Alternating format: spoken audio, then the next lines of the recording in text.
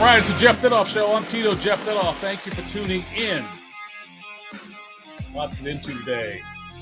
We are presented by BetUS.com. Bet with a 3-decade leader, BetUS. Join now for a 125% bonus using promo code DSP125 or a 200% bonus with crypto using promo code DSP200. Bet sports, casino, horses, pop culture, and more at BetUS.com. You bet. You win, you get paid at BetUS.com. All right, the Kevin Durant news continues to dominate like the NBA talk, and Durant comes out and says he wants the general manager, Sean Marks, and Steve Nash fired, or he wants to be traded, one or the other. That's what he told the Nets owner, Joe Tsai. And look, Durant said it's either me or them. When Durant signed this big contract extension with the Nets that kicks in now, the 4-year, I think it's $196 million over 4 years. Nash was the head coach, and Marks was the GM. So he signed that knowing those guys are there. But this is what the NBA has done now, is they've turned into a situation where, because the players can make so much more money by staying with their current team when they sign the contract, that's going to lead to more of this. Where I think Durant, because we signed the contract, those guys were there, he had to know that they were going to be there for at least a portion, at least the beginning portion of the 4 years of this deal that he signed with them. So he signs the deal and then says, you know what, I want out. And that's what the NBA is going to have to deal with more going forward. You're going to have players that sign the contract with the team they are with currently because that's where they can get the most money and then demand the trade. That's what it's going to be like in the NBA. It's the way their business model is set up. They wanted to try to keep teams, allow teams to keep their players as opposed to losing these the stud players. They want to be able to keep them where they're at. But the flip side of that is they're going to, like what Durant did. And it's a smart move. If Durant wanted out of Brooklyn all along, if he wanted to be out of the Brooklyn Nets organization all along, he did this the right way. And first maximizing his money and then demanding the trade. And that's what's going to happen more and more in the NBA. So, now it looks like, he listed Miami and the Phoenix Suns as his destinations.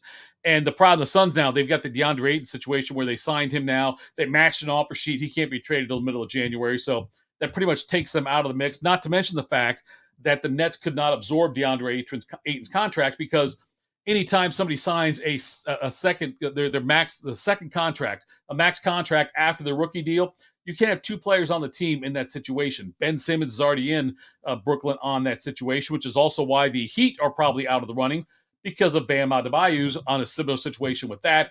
And so he can't be the Nets would have to get rid of Ben Simmons in order to take on someone else on their first max contract after their rookie deal, a max extension. So lots of moving parts in this, but that takes those two teams out of the running. So who's that leave left?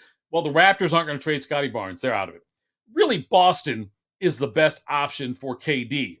And as a Celtics fan, I hope the Celtics don't trade for KD unless they are convinced that Jaylen Brown will not re-sign after his deal's up. Now, Jaylen Brown, the Celtics, because of the cap and all these limitations, they only can offer Brown a certain amount coming up now that would be far below what Jaylen Brown could get in a couple of years. So with Boston, I mean, if they're convinced that Jaylen Brown is not going to re-sign with them, if they're convinced that's going to happen, that Jaylen Brown will end up going somewhere else, then Boston does make sense for Kevin Durant, and I can understand that.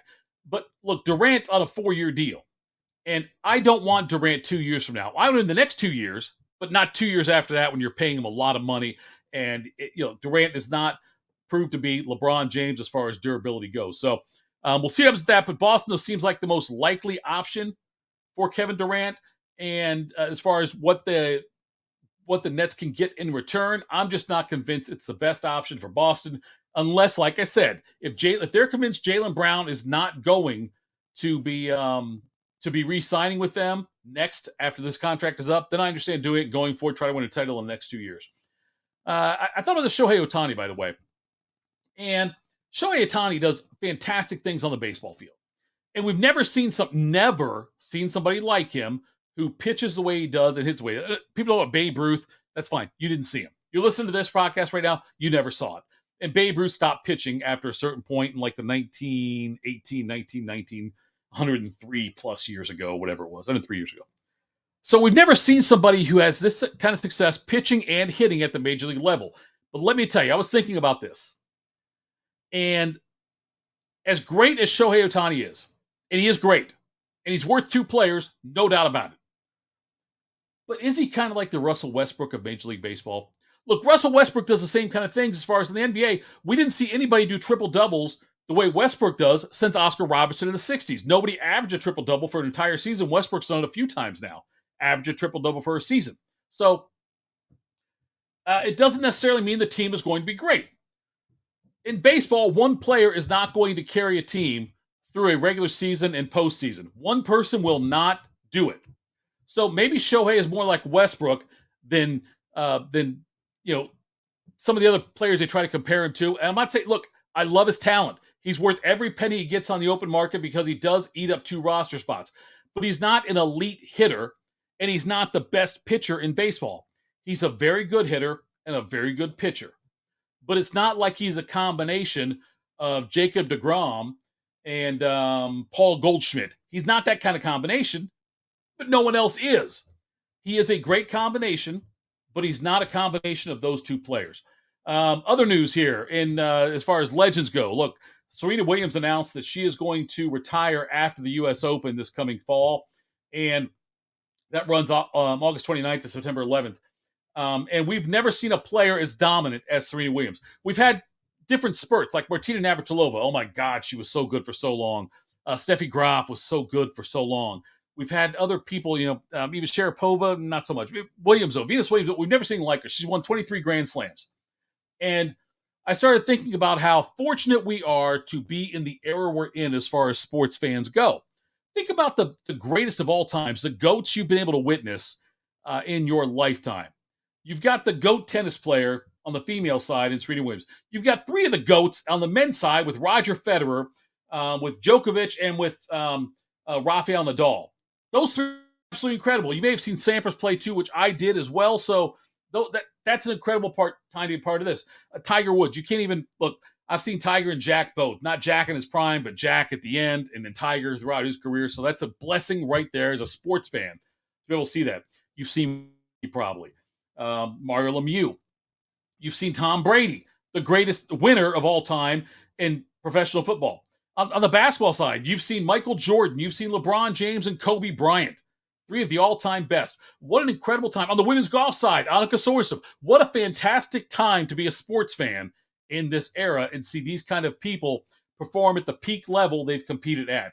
I just think it's really incredible that, Serena stepping down and, what she's been able to accomplish on the female tennis circuit has been nothing short of amazing. So, all right, that is it for today's Jeff Thidoff Show. Thank you for tuning in. And, again, thank you to BetUS.com for all their sponsorships and helping us out with the podcast. Follow me on Twitter @ThatHappens, and I will talk to you again soon. This has been Jeff Thidoff. Tito @ThatHappens on Twitter on the Jeff Thidoff Show.